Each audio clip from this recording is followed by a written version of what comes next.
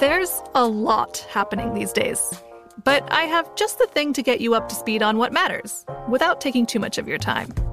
The 7 from the Washington Post is a podcast that gives you the 7 most important and interesting stories, and we always try to save room for something fun. You get it all in about 7 minutes or less. I'm Hannah Jewell. I'll get you caught up with the 7 every weekday, so follow the 7 right now.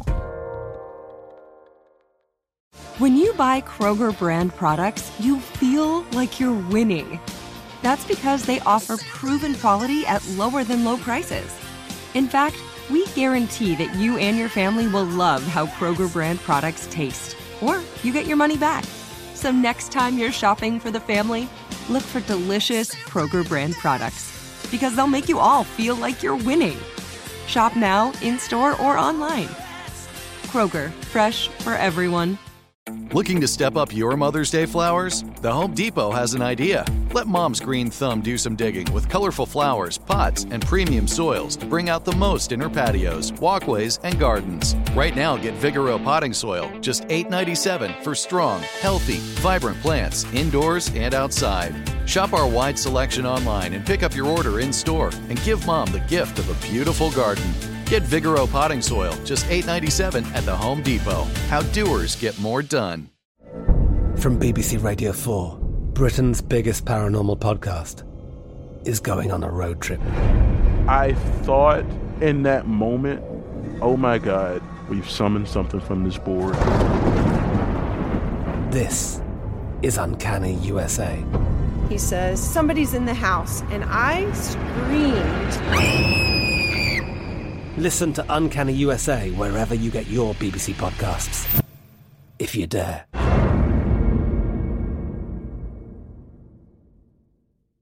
A hawk in the hand is worth 2 Jonathan Christophers in the bush.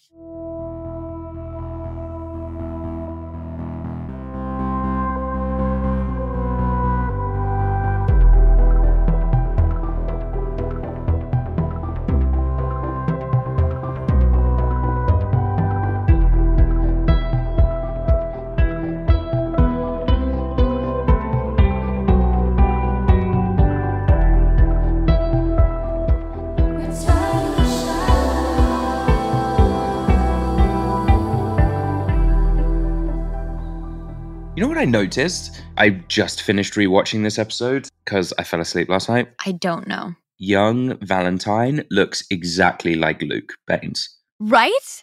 Like spitting image of Luke Baines. It's crazy. I was looking at this. It's what they did such great casting. But anyway, here we are once again. Why are we talking about great casting? Because we're talking about Shadowhunters, right, Dom?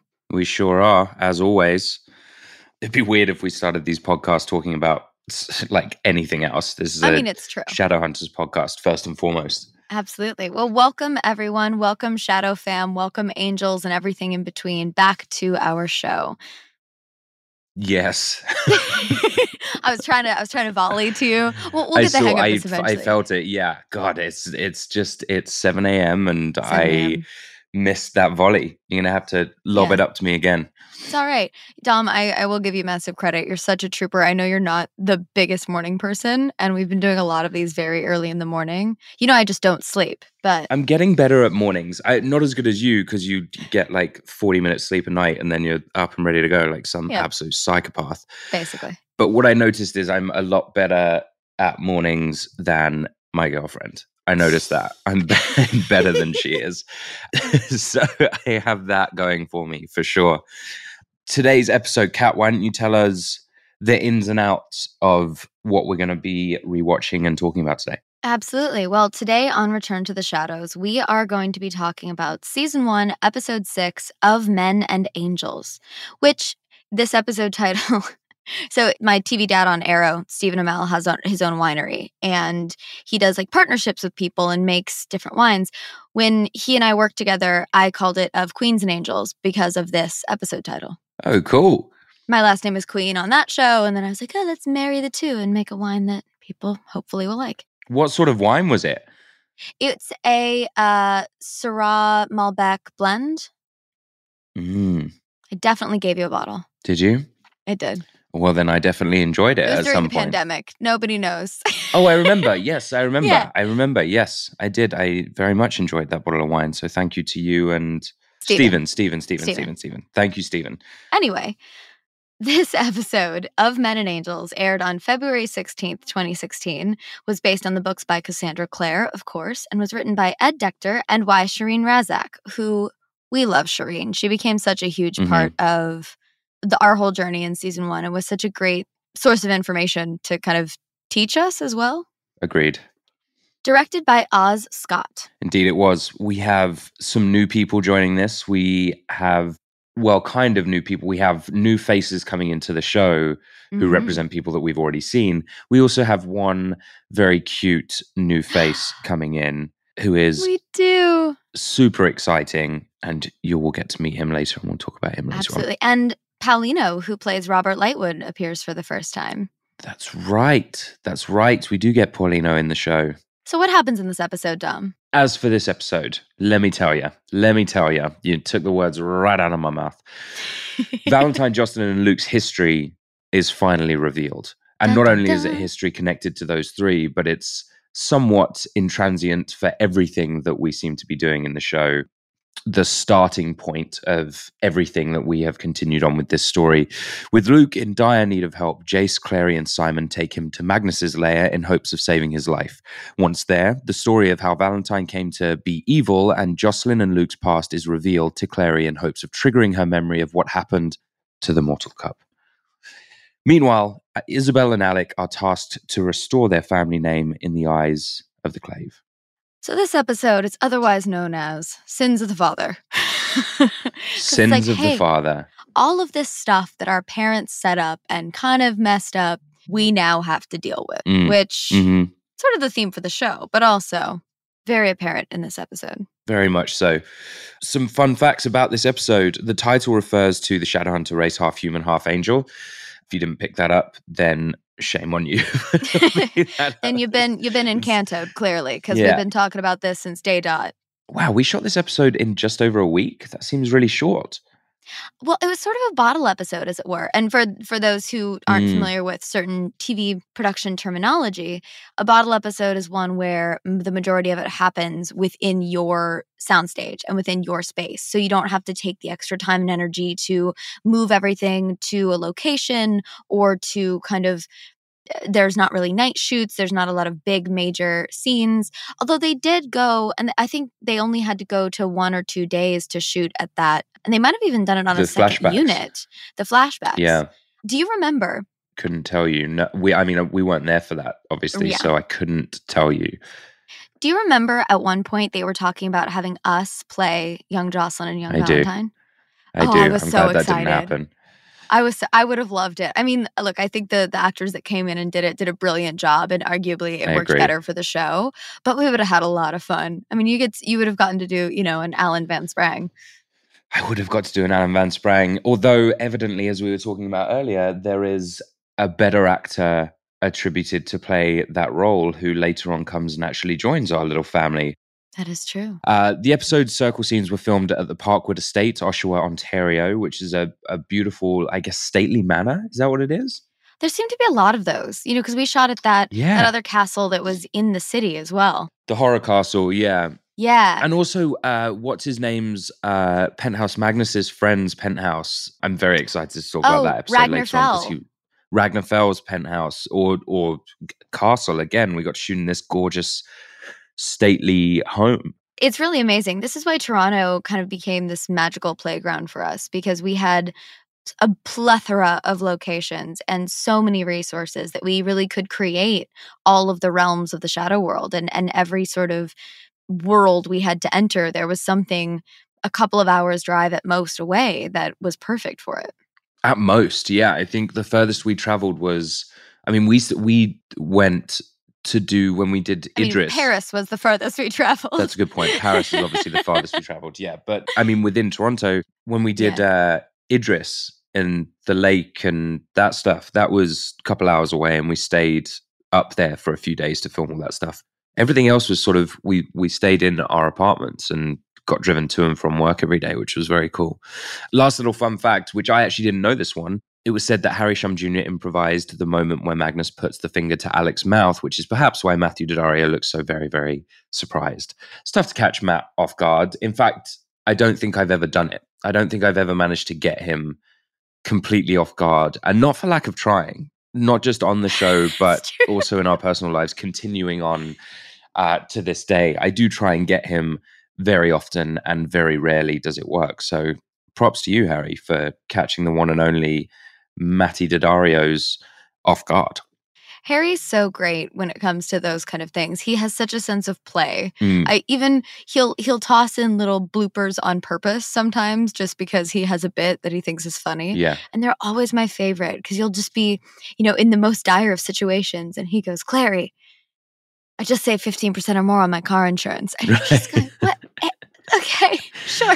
Can we go save everybody now? Yeah, him and Alberto both very good at that play thing. There's a lot of these scenes that happen that I think both of them take advantage of very well, with these like dramatic ending shots where the idea, whatever the idea is in the scene, is not finished.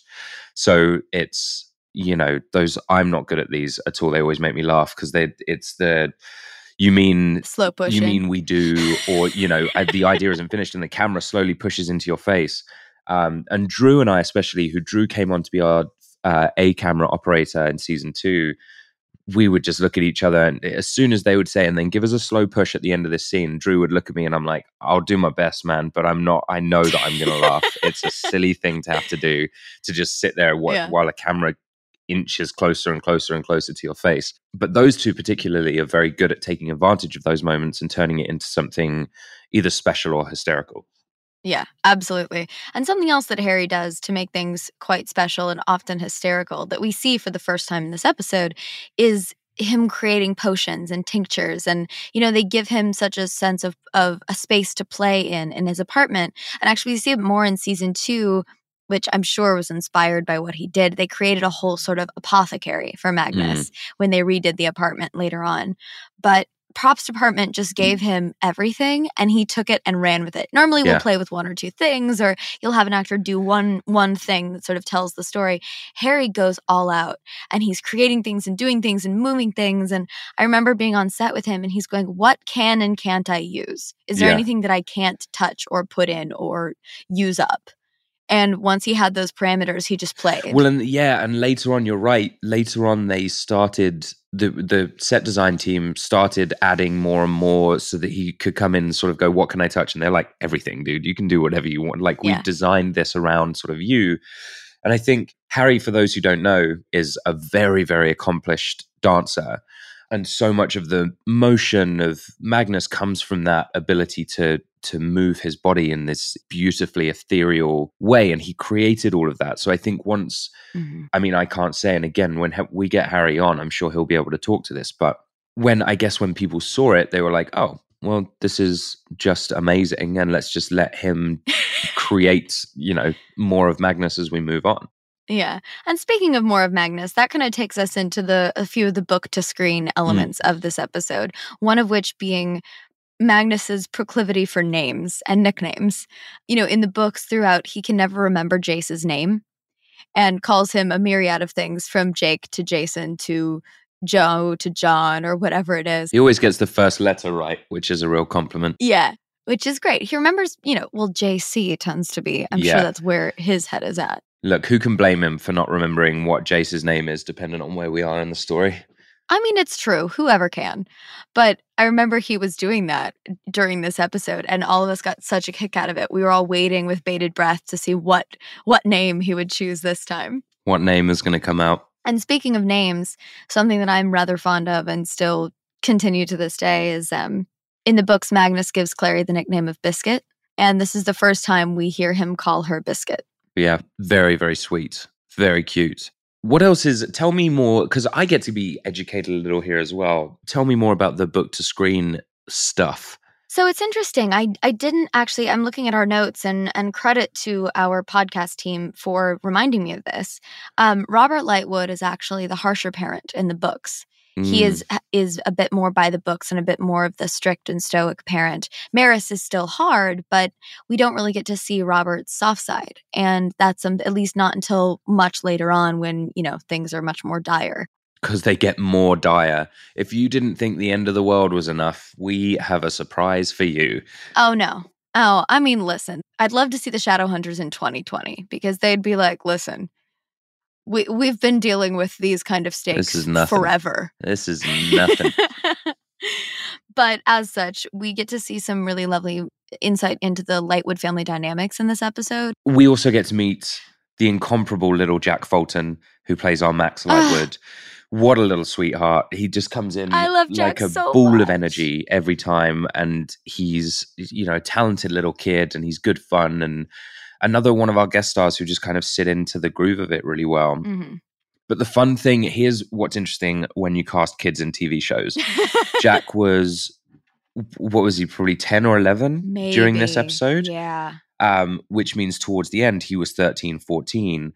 And you'll notice at the end of season 3, the boy is 6 foot tall and his voice is deeper than mine. And we had the same issue with Lola, who plays the Seelie Queen. I remember costumes saying, I went in for a fitting once and they were all exhausted. And I was like, what's going on with you guys? And they were like, we just had Lola in. She's 1.5 feet taller. So we had to recustom everything that she wears. Mm-hmm. People are so selfish how they naturally grow. Dang, kids are just growing left, right, and center. But I remember that with both of them, particularly when they came in at the end of season 3. I heard this voice behind me in the makeup trailer. I'm like, who's this? Do we have a new person? And it was Jack. Jack, yeah, little Jack. Just all of a sudden is like, sup? Sup? What's going on? Sup? And like, holy fucking shit! Where'd this you come apparently from? have grown. Kids.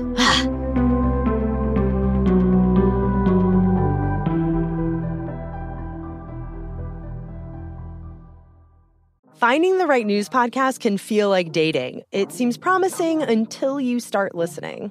When you hit play on Post Reports, you'll get fascinating conversations and sometimes a little fun, too. I'm Martine Powers. And I'm Elahe Azadi. Martine and I are the hosts of Post Reports. The show comes out every weekday from the Washington Post. You can follow and listen to Post Reports wherever you get your podcasts. It'll be a match, I promise. Whether you're a savvy spender maximizing your savings with cashback rewards, a thrifty rate watcher seeking the lowest interest, or a travel enthusiast looking for extraordinary perks, Kemba Financial Credit Union has a visa to complement your lifestyle and unique needs. Apply today at Kemba.org to unlock a limited-time 2% cash back on purchases and pay 0% interest on balance transfers for an entire year with a new visa from Kemba. You deserve a card that works for you. Restrictions apply. Offer ends June 30th, 2024. Xfinity has free premium networks for everyone this month, no matter what kind of entertainment you love. Addicted to true crime? Catch killer cases and more spine-tingling shows on A&E Crime Central. Crave adventure? Explore Asian action movies on Hi-Ya. Searching for something extreme? Check out skating, snowboarding, and more on Fuel TV Plus, the global home of action sports. And find crowd-pleasing bops on iHeartRadio's Hit Nation playlist. There's new free shows and movies to love every week. Say free this week in your Xfinity voice remote. I'm Katya Adler, host of The Global Story. Over the last 25 years, I've covered conflicts in the Middle East, political and economic crises in Europe, drug cartels in Mexico. Now I'm covering the stories behind the news all over the world in conversation with those who break it. Join me Monday to Friday to find out what's happening, why, and what it all means. Follow The Global Story from the BBC wherever you listen to podcasts.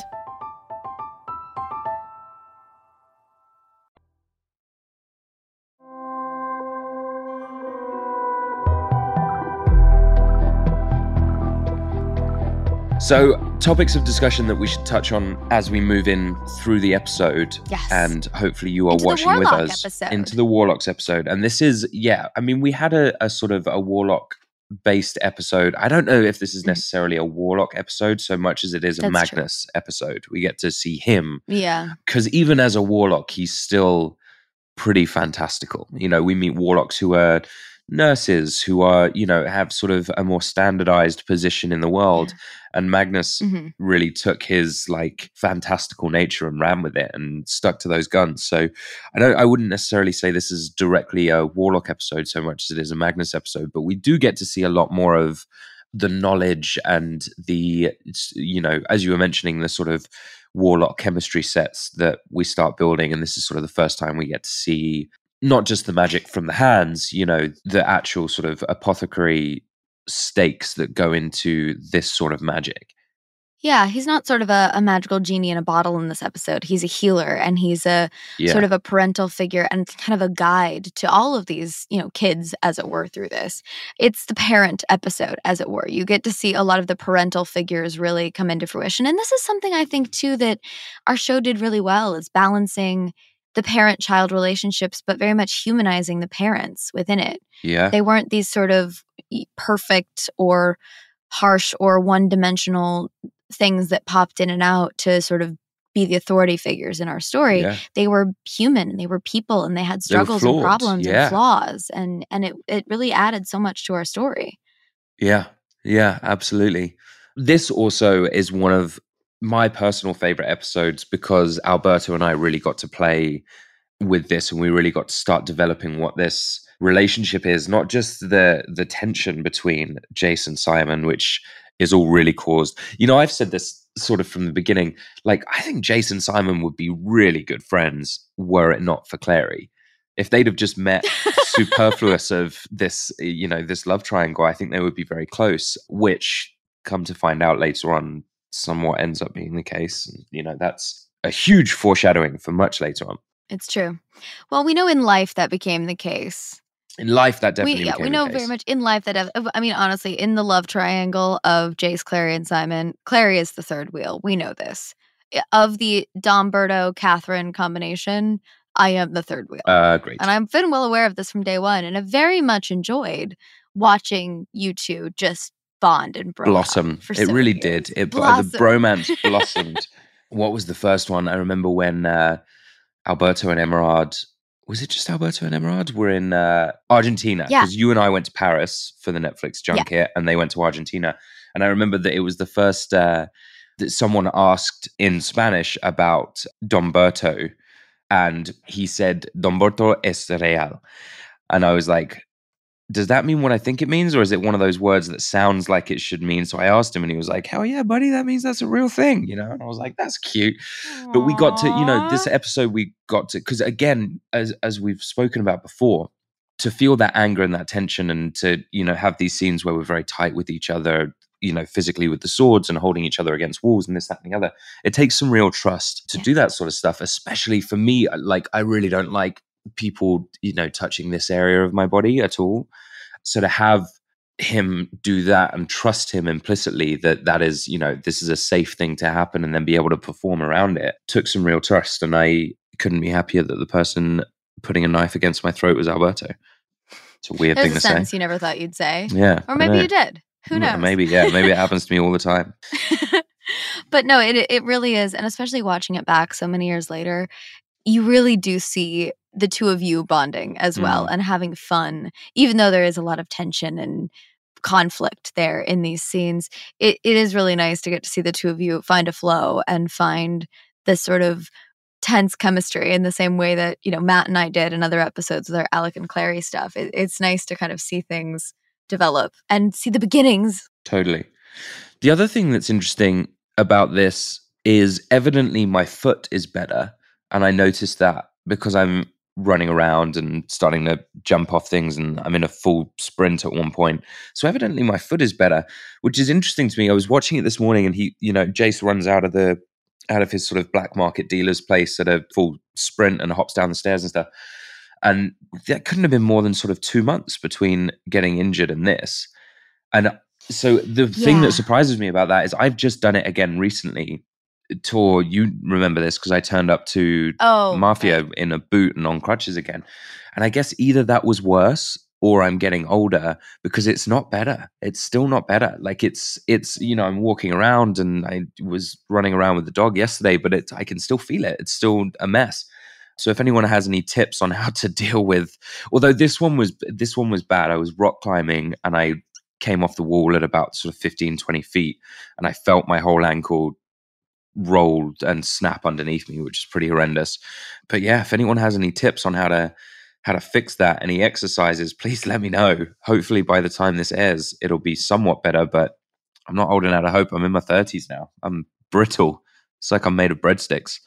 But yeah, that was a lovely thing with this episode. Sort of spans the entirety of that relationship of Jason Simon, almost, where you get to see the sort of tension, and that continues on through the story. But just right at the end, you get to see a little like connection between the two, and neither of them are happy about what just happened, but just a little like, oh, there are legs for this relationship to turn into something positive later on.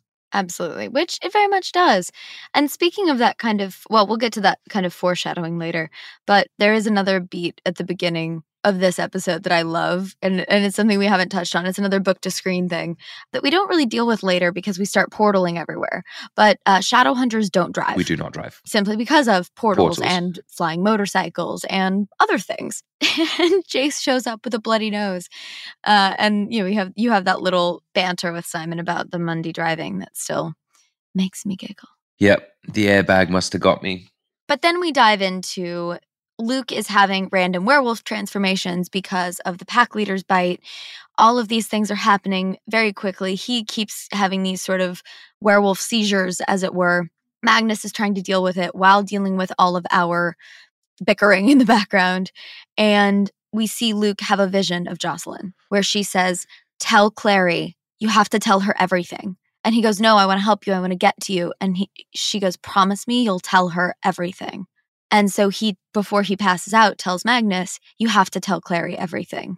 And it's interesting. There's a moment, they had this lovely moment in there where you get to see Magnus and Luke connect. And you can just tell that there's a history there, which we find out so much more of later. Mm-hmm. But it's something that they planted that seed so long ago, where you get to see these two have known each other for decades, if not longer. And there's a history and there's a trust and there's an implicit partnership even between these two leaders in two different parts of the downworld. You're right. These are the sort of two leaders of these factions. But this is a new thing for Luke, who's not been the leader of this before. So this episode, we sort of finally get our three sort of leader points. And although it is the Seelie Queen, our sort of point of contact in New York is really more Meliorn. And then up to the Seelie Queen. So we have sort of Meliorn as our Seelie, fairy, ethereal world contact, our sort of nature contact. We have Luke now as our werewolf contact, and then we have Magnus as our warlock contact. And then there is one more. And that's not yet. And also, speaking of Magnus, before he sends the two of you off on your bonding mission to pick up ingredients for what he needs to heal Luke, he also drops a hint that he needs Alec Lightwood. A little something else. Alexander. He needs a little something he extra. Some virgin Shadow Hunter energy. Virgin Shadow Hunter energy, which Jace doesn't really flinch at. That's just like weird, but whatever. It's more the like, we're not like best buddies right now. We're like in a bit of a thing. We're having a bit of a quarrel. Like, it is what it is. But the reality is, and again, this comes back to what we were talking about at the end of the last episode, is that relationship is so pure and so perfect that like it just gets done. It just happens. It's just, when we need each other, it doesn't matter what's going on. It's very similar to the Clary Simon relationship in that, like, you make that phone call and it's like, of course, whatever's currently happening will be dropped and we will come and help you out. And then, it's left where you and Simon are off running around. He's calling you a lapdog, all of these things, which, so much of that dialogue is so spicy, and I loved every second of it. But then we're back with Magnus and Clary, and it's interesting. We see, because Magnus knows Clary's past and her instincts and all of this, in a very similar way to what Jace does, Magnus starts treating Clary as though she's a member of the team, and as though she knows what she's supposed to be doing and knows this. And Clary, who's been wanting to be treated like a member of the team, is overwhelmed and goes, "I'm not ready. I'm not doing it." Starts to shut down. She's lost everything. She's lost her father. She's lost Luke, who kind of is her father in this sense at this point. And she's starting to I think understand that many of the things that have gone wrong, the people that have gotten hurt, and everyone that's been put in harm's way is because of her. Mm-hmm. And that's starting to kind of come to a head and weigh on her, and she's ready to just back out and call it. But Magnus, being the warlock godfather that he is, gives her a pad and paper, says, go to your bliss, go to your art, and let me tell you a story. Which, not just wonderful parenting, but also a huge plot device that we have seen one time so far in episode 1. We have seen this ability. And again, this I thought was very well written, in that this weird things happen in episode 1, but it's so passive that you sort of pave over it as a thing, to the point where we were like, wait, why is this ability coming back? This is mental. And then you're like, I see. I remember. I know what this is. I know what this means. And they did a very good job of sort of, we call it burying the lead, which is where, whatever the story point is not ready to be told in that story. So we've given you the information as the audience, but we haven't quite told you how it connects to everything that is so prevalent in this story, as it were. We also now get to look at the buddings of our first proper LGBTQ relationship in the show. This is sort of the episode that it started. You had a little sort of twinkle in the eye from Magnus and a little like glance from Alec every now and then. But this is the episode that we get to see, there's something here. There's a real connection here from both of them. They're both enamored with each other. And we just get that first little taste of what is to come from these beautiful two. But we have a bit more convincing before Alec will agree to come, and he has some family drama he has to deal with first. Which family drama do you want to get into? Do you want to get into Lightwood family drama, or do you want to get into older Shadowhunter parent ancient history family drama? Let's start with Lightwood family drama, and then we can end on heavy trying to take over the world Darth Vader shit. Because this is what's so interesting, and I think because I wasn't there shooting it and heard it at the table read and then probably saw it when it aired, but there's so much to this sense of kind of honor and duty that is carried with the Lightwoods in the Shadowhunters kind of community. And since Clary has come into their lives, she's kind of messed all that up. When Americans say duty, it's my favorite thing. Say duty. Duty. Yeah. It sounds like poo. Yeah. You're saying poo. It is hilarious. Duty, darling. Duty. Duty. You're saying duty. Better? That's what you're saying. Hilarious. Yeah. Hello, Boonsy. How are you? Just give me 1 second. The dog wants to say hi. It's very funny. While Dom is gone, I'll tell the audience, there's certain words that I say. I'm from the Midwest. We say things all wrong. Certain things, at least in Dom's perspective. And there's certain words I say that Dom gets a kick out of. So now let's just start a list. Duty is one of them. Vegas is another. Yeah, Vegas is a weird one. Up. Come on, you can fit. You can fit. This is Bruno, everyone. Hi, Bruno. Oh, okay. Bye-bye. Oh, okay. He's Bruno, gone. Come here. Up. You're halfway up. Come on. There's an adorable dog that's... There's so much Dom, you more have up. all the fluffernutters, I know. and I love this. I know. This is Decca's sister's dog, and we've grown quite attached, haven't we? This is a fun fact about Dom that I think is one of the most wonderful things about him. Anywhere we are, no matter if we're walking down the street in a random city or at work, on set, in the middle of doing something, or anywhere, if there's a dog, Dom will run across the street. He will stop everything to go and love on the puppy. And even when we were in Paris, we went to that restaurant and there was some woman had this adorable little puppy. Do you remember that? Yes. And Dom literally sat on the sidewalk on the street and just cuddled this dog for about 10 minutes. I'll have to dig up those pictures because I think somewhere as well, Brian posted one or something. It's one of my favorite things about you, Dom. They're just the best, aren't they? Just little fluffernutters, and you're a good puppy, and they're just so sweet. The neighbor here has I can't remember, but the neighbor has one, and I made friends with him yesterday as well. It's been a good doggy day. As much as we love talking about all the adorable dogs in our lives, we need to talk about the adorable Lightwoods in our lives. So back to kind of the Lightwoods and their sense of duty and honor and this role that they play, because you find out in this episode that the Lightwoods' position in the shadow world as the heads of the New York Institute is purely based on them earning it by being exemplary shadow hunters and extraordinary soldiers and following the chain of command. It was bad enough when you find out that Maris, I don't know if you find out in this episode or a different one, that Maris was a Circle member. I don't think it's we this find episode. That out later. Yeah, I think we Spoiler find alert. out later. But given that, they've earned their way back into the good graces of the Clave. But now, with Clary showing up and Alex sanctioning all these Downworlder missions and Isabel and all of her dealings with the Seeleys and other Downworlders, their image has suffered. And now that's why the parents have come back to New York to sort of rein in their wanton children and make a plan to earn back the Clave's trust so that they don't lose the New York Institute. Totally. I mean, as much as Maris is the hard one, but with this sort of level of affection, we really don't see this broken, affectionate side of her come out. We don't really see her, atone for her wrongdoings until like mid-season 2, or even late season 2. Because all I remember of the first half of season 2 really is that the Clave thinks I'm a bad guy. That's all I remember. Episode 1 of season 2, they hunt me. Well, that's when we get Nick Sagar. We get Aldertree, and that is just a whole other.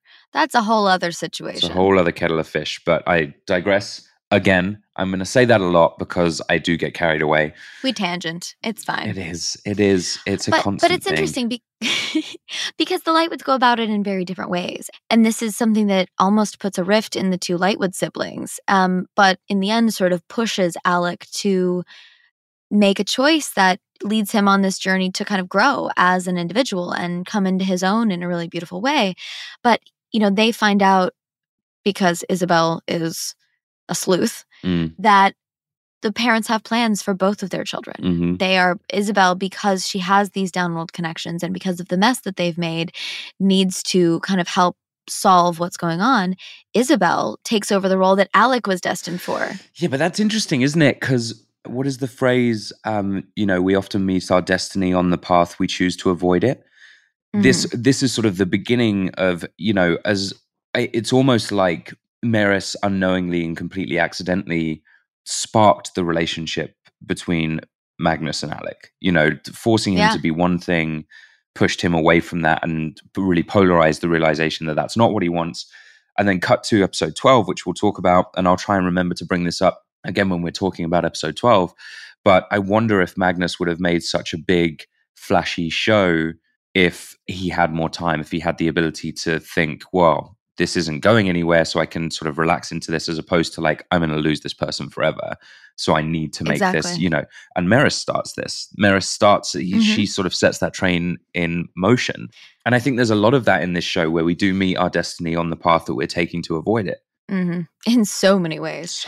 That's exactly what happens. We find out that Alec, who was supposed to be the diplomat, supposed to be the politician, the one to run things, the authority figure, he's going to be the one that gets married off. And we don't know to who yet. We don't know what that's going to entail. But Alec will be married to create a political alliance to restore the family name.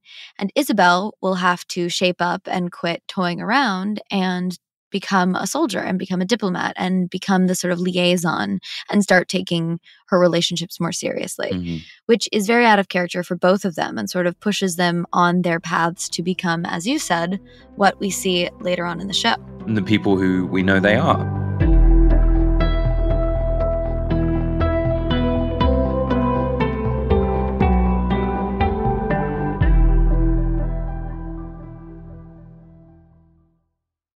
The best conversations I have with my colleagues are the ones that happen when no one is looking, when we're not 100% sure yet what to write.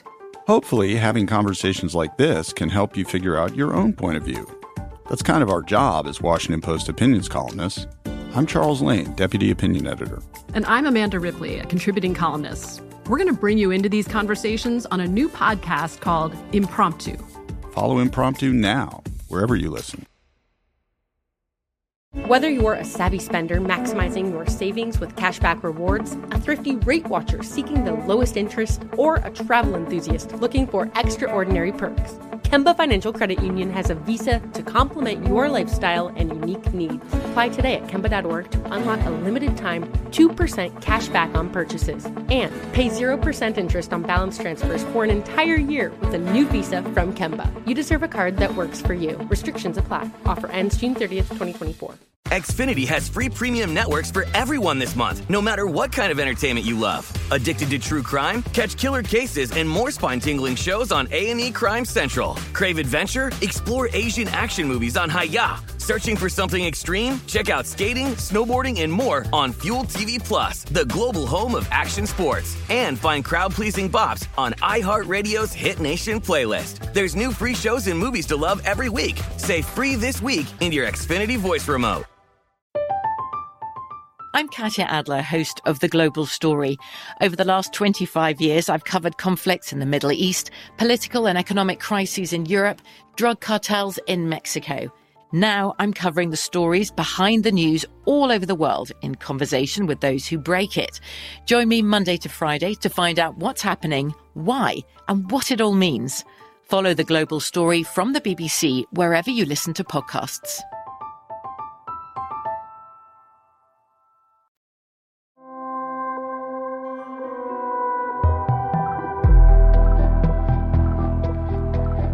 Potential rotating segment, Shadowhunters in Love. Wow. Again, I am going to assume that this is Liz's handiwork, who is one of our wonderful producers. Round of applause for Liz. Sound effect. Round of applause for Liz, honestly. Full round of applause. We used to do this when we were in school. Get it? Round of applause. Round of applause. I love a pun, Dom. So many more puns. Seal of approval. You ever get that one? Seal of approval. Because it's a SEAL, seal of approval. Anywho, wow, that's embarrassing. If Shadowhunters only have one true love, how does Jocelyn Valentine Luke plotline work? It's an interesting question. We should talk to our writers about that, because that's correct in many senses. Mm-hmm. How did Jocelyn love these two men? And perhaps that speaks to the reason that the Jocelyn Luke thing never turned into an actual relationship. Yeah, I think so. I think you're right. And I think given what we know about where the story goes, and this is actually a bit of a deviance from the book as well, because in the book, I would say that Jocelyn and Valentine probably thought they were each other's love, but weren't. And in the end, you see, because in the books, Jocelyn and Luke fall in love and get married. And that's kind of the big thing that's happening in the last 3 books is the planning of and following through with Jocelyn and Luke getting married. Interesting. But in our series, obviously, for reasons we'll get into later, that doesn't happen. Sure doesn't. Definitely doesn't happen. Sure doesn't. Can't love without a heart. Spoiler alert. Anyway, my theory for the show would be that Jocelyn and Luke are a bit more along the lines of Simon and Clary. You know, they have a real connection. They are each other's person and rock and support system in a lot of ways and have a love for each other.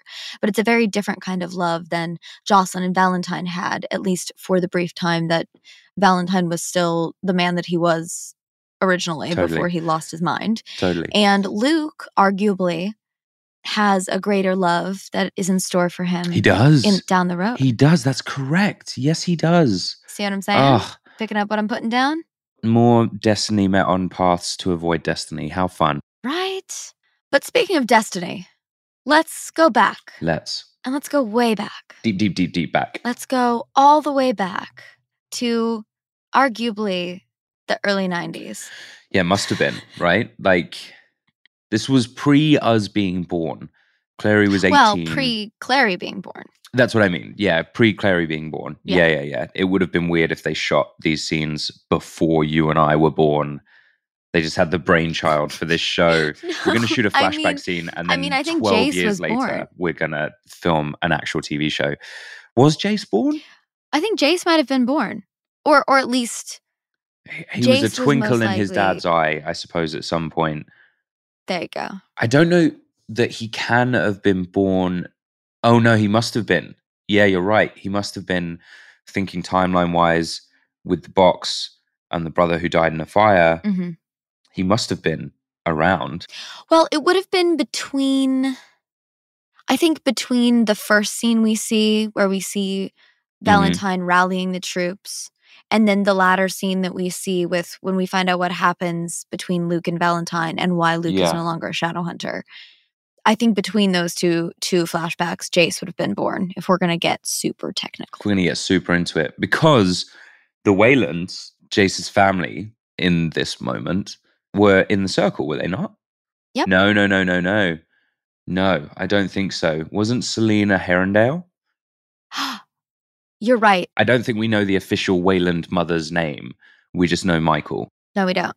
Michael Wayland was in the Wayland. circle and was around at this time. And yes, given the tragedy of the JC brother and Jace are the same age.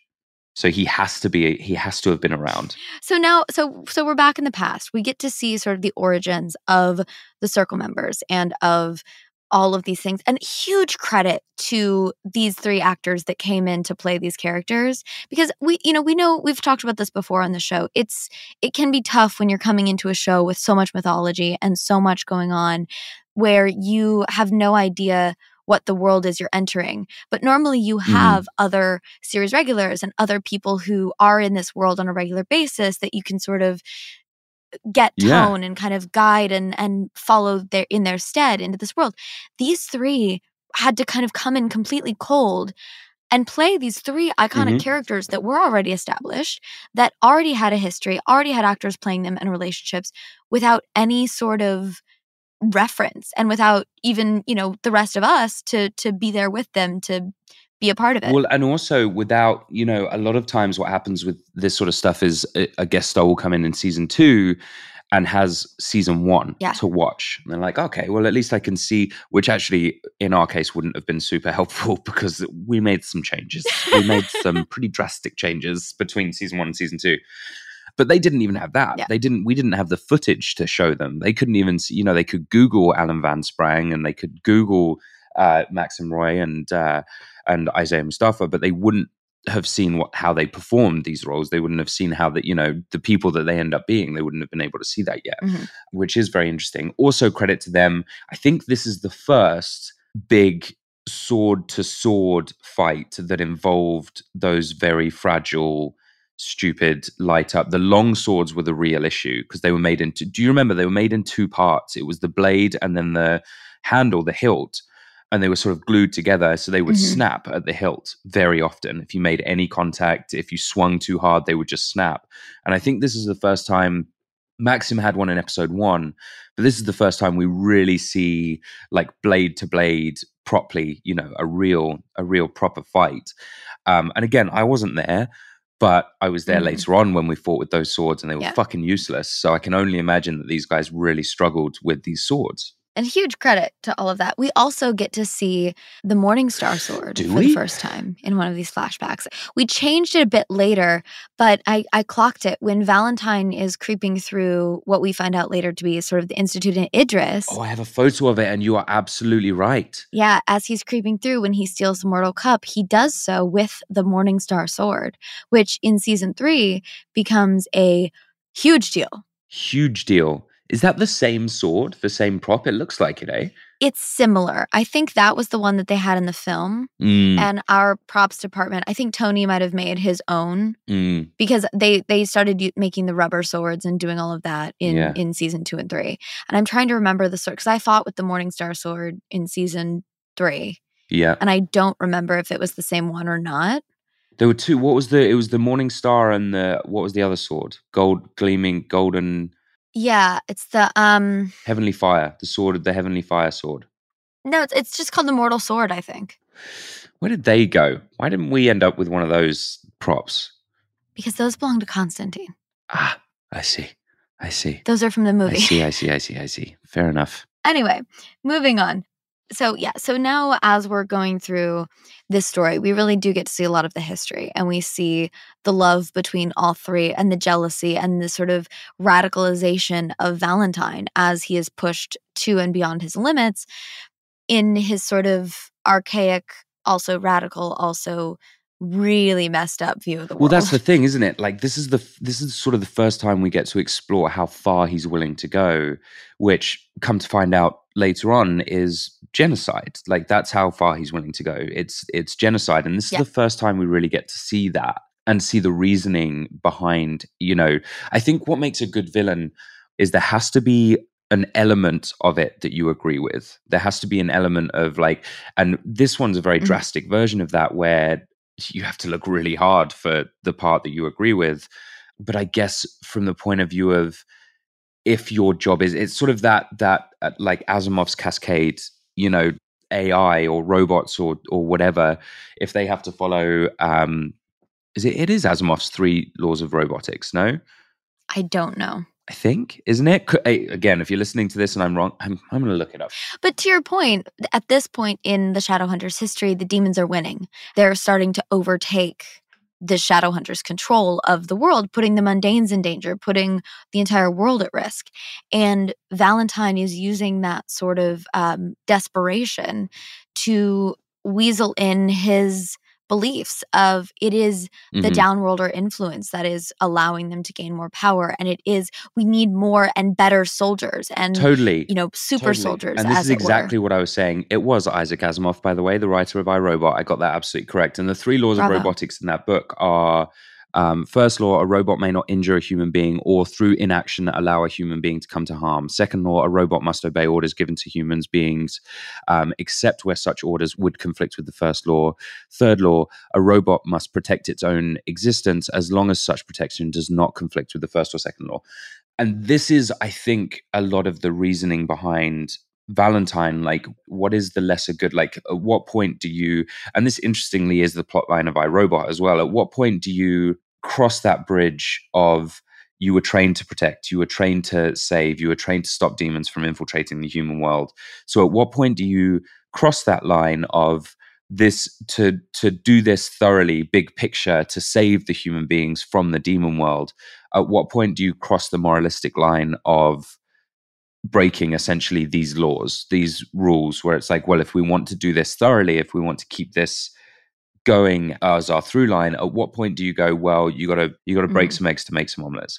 And I think that's Valentine's rationale is, no bad guy thinks they're a bad guy. They think that they're the good guy. That's sort of the whole thing there. Like, they think that they're doing the correct thing. And that's where Valentine is. He believes that what he's doing is the correct way to save humanity. That is still his end goal. He doesn't want to rule the world. No. He wants to save humanity from the demon world. He wants it to be pure, which we know morally is incorrect. That is the incorrect way to go around. And the more we meet our downworlders, the more we notice that we shouldn't treat them all as these sort of demons that do just want to destroy things, because that's not who they are. They're people with humanity and personalities and love, and are a huge benefit to the world in general. And to get rid of them would be devastating loss and crime to the world. But in Valentine's head, he sees them all the same. They are all one thing. Demon blood equals bad. And that's something that I think our show does so beautifully time and time again, is painting this picture of, it doesn't matter who you are, it doesn't matter what you are born into, that does not have to define you. You define yourself by the choices that you make, and by what you put out into the world, and who you choose to become. And it's such a great message, because, as we talked about all the time on set, angels are not inherently good in our show. The clave is not inherently good in our show. The demons are not inherently evil. And everything in between, there's so many shades of gray. We were 50 Shades of Grey before 50 Shades of Grey. Before 50 Shades of Grey, yeah. As I hair toss. Then we cut back to Clary and Magnus, as Clary is sort of taking all of this in, and was reeling from the fact before that her father was Valentine, and now even more so that, her father is essentially much worse than she could have ever imagined. Agreed. Yeah. Oh, that's what it is. It's Sam Neill. Because I was wondering about a quote that is repurposed in Jurassic Park by Sam Neill's character. And I think a lot of the Clave and a lot of the Shadowhunters and a lot of Valentine, these same people that we're talking about that aren't inherently good just because they, in theory, are on the right side of whatever it is. Valentine, not so much, but the Clave and the Shadowhunters. And the T.S. Eliot quote is, most of the evil in this world is done with good intentions. And the Oscar Wilde version of that is, it is always with the best intentions that the worst work is done. And there is something dangerous about that. And we touched on this briefly with how Maris later on behaves. She puts out a hit on Jace and whatever, but her intentions are still that I'm following the rules. There is a bad guy out there. We need to get him. We need to either capture him or kill him. And that's the danger there.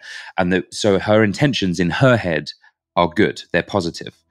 But some of the worst work can be done with the best intentions. And I think we see that a lot throughout the show.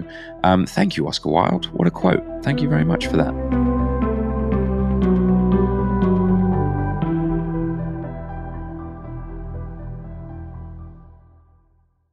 The best conversations I have with my colleagues are the ones that happen when no one is looking, when we're not 100% sure yet what to write. Hopefully, having conversations like this can help you figure out your own point of view. That's kind of our job as Washington Post opinions columnists. I'm Charles Lane, Deputy Opinion Editor.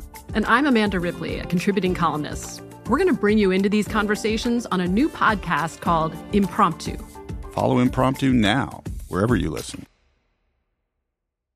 Whether you're a savvy spender maximizing your savings with cashback rewards, a thrifty rate watcher seeking the lowest interest, or a travel enthusiast looking for extraordinary perks, Kemba Financial Credit Union has a visa to complement your lifestyle and unique needs. Apply today at Kemba.org to unlock a limited time 2% cash back on purchases and pay 0% interest on balance transfers for an entire year with a new visa from Kemba. You deserve a card that works for you. Restrictions apply. Offer ends June 30th, 2024. Xfinity has free premium networks for everyone this month, no matter what kind of entertainment you love. Addicted to true crime? Catch killer cases and more spine-tingling shows on A&E Crime Central. Crave adventure? Explore Asian action movies on Hi-Ya. Searching for something extreme? Check out skating, snowboarding, and more on Fuel TV Plus, the global home of action sports. And find crowd-pleasing bops on iHeartRadio's Hit Nation playlist. There's new free shows and movies to love every week. Say free this week in your Xfinity voice remote. I'm Katya Adler, host of The Global Story. Over the last 25 years, I've covered conflicts in the Middle East, political and economic crises in Europe, drug cartels in Mexico. Now I'm covering the stories behind the news all over the world in conversation with those who break it. Join me Monday to Friday to find out what's happening, why, and what it all means. Follow The Global Story from the BBC wherever you listen to podcasts.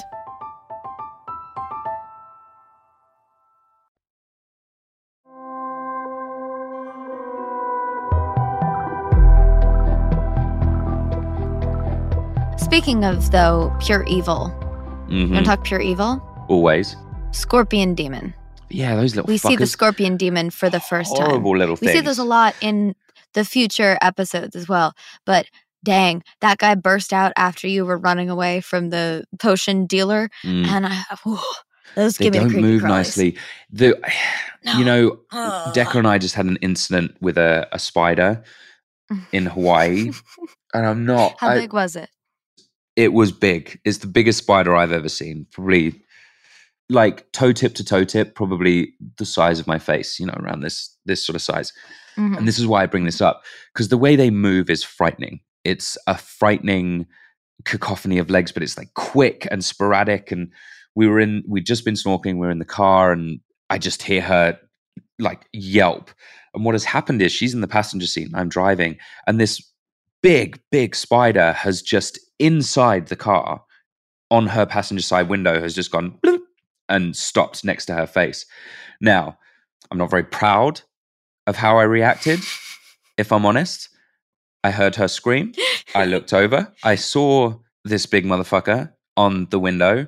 I screamed, and I was out of the car quicker than you can possibly imagine. I was zero help to Decker in any way, shape, or form. I was out. I was gone, like immediately. I was sort of like a Looney Tunes, like a cloud of shaped like me was still sat in the car, but I was long gone. I'm not a fan of them. And then obviously opened the door and helped Decker out, and then we had to ask a grown up to take care of it for us. But these demons are so frightening because they play on those. They were designed based around these fears that I think are just normal human fears. If you saw like a 3-foot tall spider or scorpion running towards you, I know what I'd do. I shit my pants and probably get eaten by this thing. Like that would be my response. Yeah, Jason and I aren't particularly similar human beings in that case. Well, see, you had personal experience to play into Mm-hmm. in this episode. So Alec arrives before the two of you. Magnus, Correct. We're running around the apartment. We're trying to figure out what's going on. We're back in the present day with Magnus and Clary and Luke. Luke is going in and out, and there's a literal earthquake. Magnus's power, we really get to see the greatness of Magnus's power here. Mm-hmm. It's so great and it's so intense, and he's battling this pack leader poison, as it were, in Luke's system with such great ferocity that his entire apartment, he's created his own earthquake. Mm-hmm. And then we see Alec run in. Because the stakes are so high, they aren't fully thinking about what they're saying, I think. But you get to see these two characters have a moment of vulnerability in a moment of panic, Mm-hmm. where Magnus goes, "I need you," and he goes, "Take what you need." And then they're together, and we see them hold hands for the first time. So not only hold hands for the first time, I was going to bring this up. A fan noticed this, and I don't know who it was. I wish I could give you credit for it. Just let me double check. I believe that Matt is cradling Harry. I think. Oh yes, quite so, because he needs the energy and he kind of collapses into. Correct. Yeah, and I think it's the first time we see it. And what I noticed, what the fan noticed, and if this is you, then congratulations for spotting this, is Harry sort of falls almost into the lap of Matt, in between his legs and sort of into his shoulder, and cradles into that sort of nook. And what we notice from that is, again, it's sort of foreshadowing, but these characters need each other and they will evolve with each other. And very much the soulmates conversation that we were having recently is they don't know each other very well, but there is something drawing them physically together. There's something comforting within the arms and the bodies of these two people, where when they are with each other, the world just seems right, and it seems brighter, and it seems happier. They fit. Like they fit. They do. They fit. They fit. So kudos to whoever it was who spotted that. And that brings us to Jason and Simon run in at the last minute, save the day, get the ingredients. Clary has learned enough to somehow mix the potion. And I forget what it was on the day. I remember talking to Isaiah, because he was also... Isaiah is one of the healthiest people I've ever met in my life. He has so much knowledge about nutrition and everything else. And, because he had to drink this concoction all day, I'm pretty sure it was some sort of bulletproof coffee that the potion ended up being in the end. What I actually poured. Was it? It was because he was doing all that bulletproof coffee where he was blending the butter and the oat milk, and he knows everything. But yeah, it was something along those lines that still fit within his nutrition. Within his regime, yeah. Interesting. That's another good point as well, actually, because that responsibility comes down to props. And they, again, were very good at what can you eat, what can't you eat, what would you like to eat, what would you like to drink in these moments, which is very, very sweet of them. And putting a lot of thought into the character side of it as well. I remember, even when we went on the double date in season 2, I had a full conversation with props department of what cocktail Clary would order at the restaurant. Right, exactly. Which brings us quite neatly to sort of our last section of this episode, which is the duologue between Clary and Luke. And Kat, I think you should take a lot of this because 1, I wasn't there. 2, it doesn't have a huge amount to do with me or Jace. So I think this is you, and I'll interject with my opinions as and when. Okay. I will get into the elements that we find out about when we get story time with Isaiah Mustafa. First of all, huge credit to Isaiah, because he had pages and pages of exposition monologue that he somehow turned into a conversation and a story. And exposition monologue is something we should discuss briefly, because we do a lot of exposition in this show, which exposition is a term within dialogue that basically means we are explaining this for the audience. Normally, it's stuff that we know as characters, I can at least speak for me, it's difficult to remember because it's not conversational. So it's difficult to memorize these lines because you're just sort of, it's monologue-y. You know, you're just sort of going off on a bit of a sort of seemingly out of nowhere tangent, describing whatever this thing is. And we do it a lot in the show because we have to. You know, we're developing this lore, we have to do it, but it's hard work, and those are hard days where you have to sit and prep and prep. I'm laughing because it's true. Expositional dialogue, it's not, in most of acting, what you're doing is doing something actionable. You're trying to do something or accomplish something or achieve, get after, whatever it is. So there's an action associated with whatever you're doing. And exposition there isn't really. It's a much more passive thing. But I had a bit of a giggle as you were describing that so aptly because, people tangenting and talking at each other for long hours and telling stories and describing things.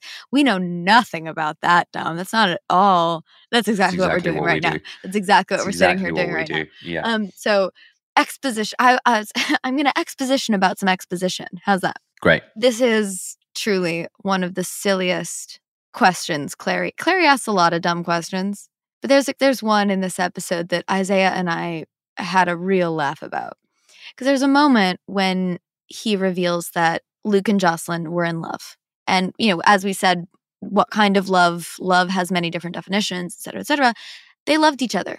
And for some reason, Clary's first thought, and most likely because she's in a bit of shock and is just desperate for anyone to be her father but Valentine, she asks Luke, does this mean you're my father?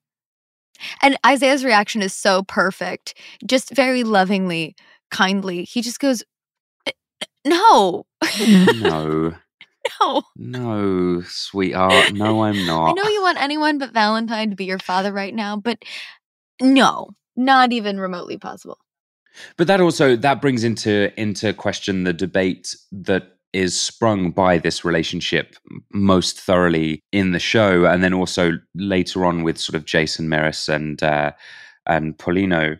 There are two different definitions of being a father. There's being a father, which is a genetic father. You gave, your DNA and produced this person. Kind of anyone can do that. That's just being a father. Being a dad is a very different thing. Being a dad is the person who was there, who raised you, who created your spirit and your soul and pointed your compass where it needed to be with your morals and with your instincts and with your intentions and with your actions. That's what a dad is.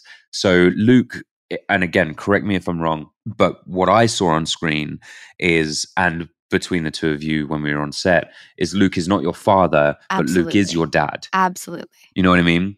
And the same thing with Jason, the Lightwoods. The Lightwoods aren't his parents, but aren't his biological parents, but are his mum and his dad. Absolutely. You're right. And this is something that, again, our show does really beautifully, is this idea of chosen family. We don't get to choose our biological family in this life, and neither do these characters, but we always have the opportunity to find people that become our family and that feel like family and see us for who we are, accept us for who we are, love us for who we are, and we do the same. And that can be your support system and your family as you go through life. And it's a really beautiful thing, and something I always equate with, Clary's journey paralleling my own with the show. All of you became and still are and always will be family to me. It's very sweet. Keep talking about what happens next. So we hit a pretty major plot. We do, but we also find out in this section, and I think it's important to point out, as Luke describes what Valentine's plans were, we find out a little bit of mythology of how shadow hunters are created. We get to hear this sort of concept. Shadow hunters can be born. If you are born of two shadow hunters, you will also be a shadow hunter. But you can also be made by drinking Raziel's or the blood of an angel from the mortal cup, which is one reason why everyone is trying to find the cup, because they know that whoever possesses the cup can create more shadow hunters. And that was, the Clave has outlawed the use of the cup since Valentine and the Uprising, but hence why the cup is so significant. But as we go through, you find out also why Luke is no longer a shadow hunter, which is also having to do with Valentine, where he was jealous of the love between Jocelyn and Luke and double-crossed his own parabatai, which is potentially the greatest of sins when it comes to being a shadow hunter is Mhm. betraying and abandoning and destroying the bond that is two parabatai. And he Mhm. traps... Which we touched on in a previous episode when we were talking about real life or parabatai that exist in different worlds. And when we brought up Caesar and Brutus, we were like, not really, but then also kinda, because that's very similar to this situation that happened between Luke and Valentine, is sort of an A2 Brutus kind of deal. Mm-hmm. And we also get to see, before this conversation, actually, I think it's important to touch on something. There's a few moments of other foreshadowing and another love triangle that happens. This is also the first time that Clary thanks anyone for anything. Before she goes in and has the conversation with Luke, before she does any of that, she has a moment with Alec where he's done his job and had a nice connection with Magnus and done all of this. Clary pauses and recognizes the fact that she has put Alec out and forced him to kind of make these choices and been really difficult for him, and thanks him in a way. But also, Clary's the first person to kind of recognize and encourage his connection with Magnus. Because she says, well, thanks for doing this for Jace. It's, he really appreciate, it's good. I'm glad you guys are on okay terms again. And he just very simply says, I didn't do it for Jace. And Clary goes, oh, well, then I'm glad you did it for you. Because was very apparent chemistry between the two of them. And we see later on, they have a lovely little drink while they're cleaning up the apartment while Clary and Luke are having this conversation. And you really get to see those sparks fly. But you see so much growth in Alec in this episode. And it's a lot of foreshadowing. Another beat of foreshadowing, which I didn't realize this until we watched this episode. Clary also thanks Jace. And they have a lovely little flirty moment. And then focus shifts and Simon's in the background. Now, you and I know that in season 2, episode 14, which is another big book moment, there's another moment where Clary and Jace have a connection, rack focus to Simon in the background. And it is almost the exact same configuration. I didn't realize it till I went back and rewatched this episode. We have the opposites of those that happen as well, with where the roles are shifted and rack focus to another character without giving too much away. It's Jason Simon and Clary's in the back. Clary's in the back. If only. Oh no. Oh no. If only. We would have had a lot of fun if that was the case. Alternate universe, future episode. But lots of foreshadowing. Foreshadowing in flashbacks, past, present, and future. But in the end, it all comes full circle. They're trying to piece together. Luke goes, I've told you everything. Your mother said you would know where the cup is. Clary still doesn't know until she goes, wait a minute, there's one more piece to this puzzle. Pulls out the JC box from her bag. Luke instantly pales. Clary knows, okay, there's something to do with. He goes, no, he shuts down. He's like, I'm not telling you about the box. It's not my place. I don't know. After Clary pushes him a bit, we find out, which is actually the fire at Fairchild Manor is a lot bigger deal than in the books than it is in our show. And I'm glad we touch on it here because it leads everything to who is JC. We find out in this moment. Who is JC? What's in the box is what we find out. They could have opened the box. They don't open the box. Could have opened the box. We do later. We find out what's in it later. JC stands for none other than Jonathan Christopher, which we find out is Clary's older brother, who died in a fire when we thought Valentine, because people have thought Valentine has been dead for about 18 years. Valentine and Jonathan supposedly died in a fire at Fairchild Manor that Valentine set himself. And it has been the reason that Jocelyn fled. It was the reason that Clary has been kept a secret. It is the reason that the circle was destroyed and that all of its members had to either go into hiding, go to prison, or reform. We obviously find out that Valentine survived the fire. Jonathan Christopher is still supposed dead. But the fact that not only has Clary been lied to for 19 years, her father's Valentine, her mother's missing, she also has a secret brother. And that is enough to sort of raise her emotions. Suddenly the box disappears into her pad of paper. You look over, it's a drawing of the box. And suddenly the pieces fall into place.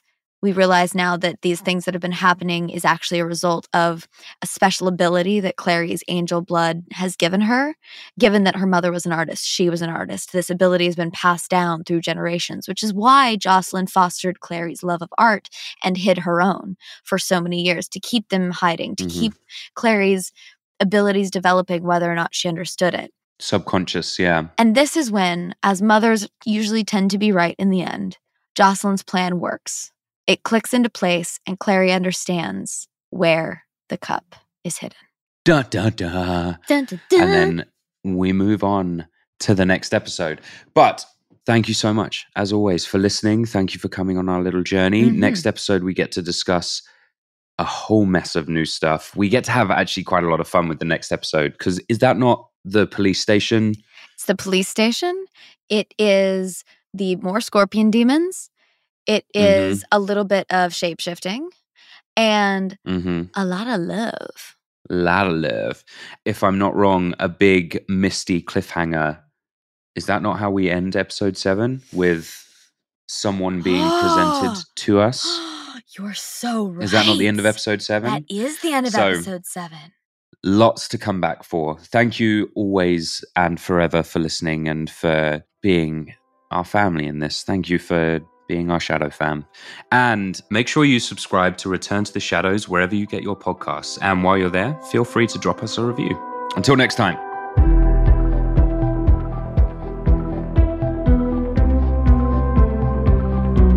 Return to the Shadows is hosted and executive produced by me, Dominic Sherwood, and Catherine McNamara. Our executive producer is Ling Lee. Our senior producers are Liz Hayes and Diego Tapia, and our producers are Hannah Harris and Kristen Vermillion. Original music by Alex Kinsey, performed by Alex Kinsey and Catherine McNamara, and the episode was mixed by Seth Alansky.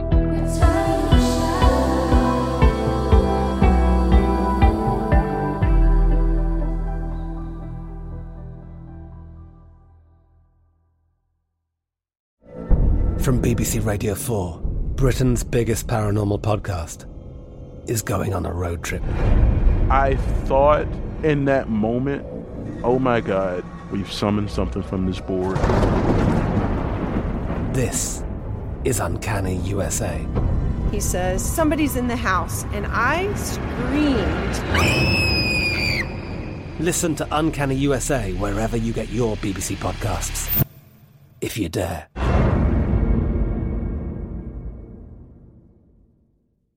Whether you're a savvy spender maximizing your savings with cashback rewards, a thrifty rate watcher seeking the lowest interest, or a travel enthusiast looking for extraordinary perks, Kemba Financial Credit Union has a visa to complement your lifestyle and unique needs. Apply today at Kemba.org to unlock a limited-time 2% cash back on purchases and pay 0% interest on balance transfers for an entire year with a new visa from Kemba. You deserve a card that works for you. Restrictions apply. Offer ends June 30th, 2024.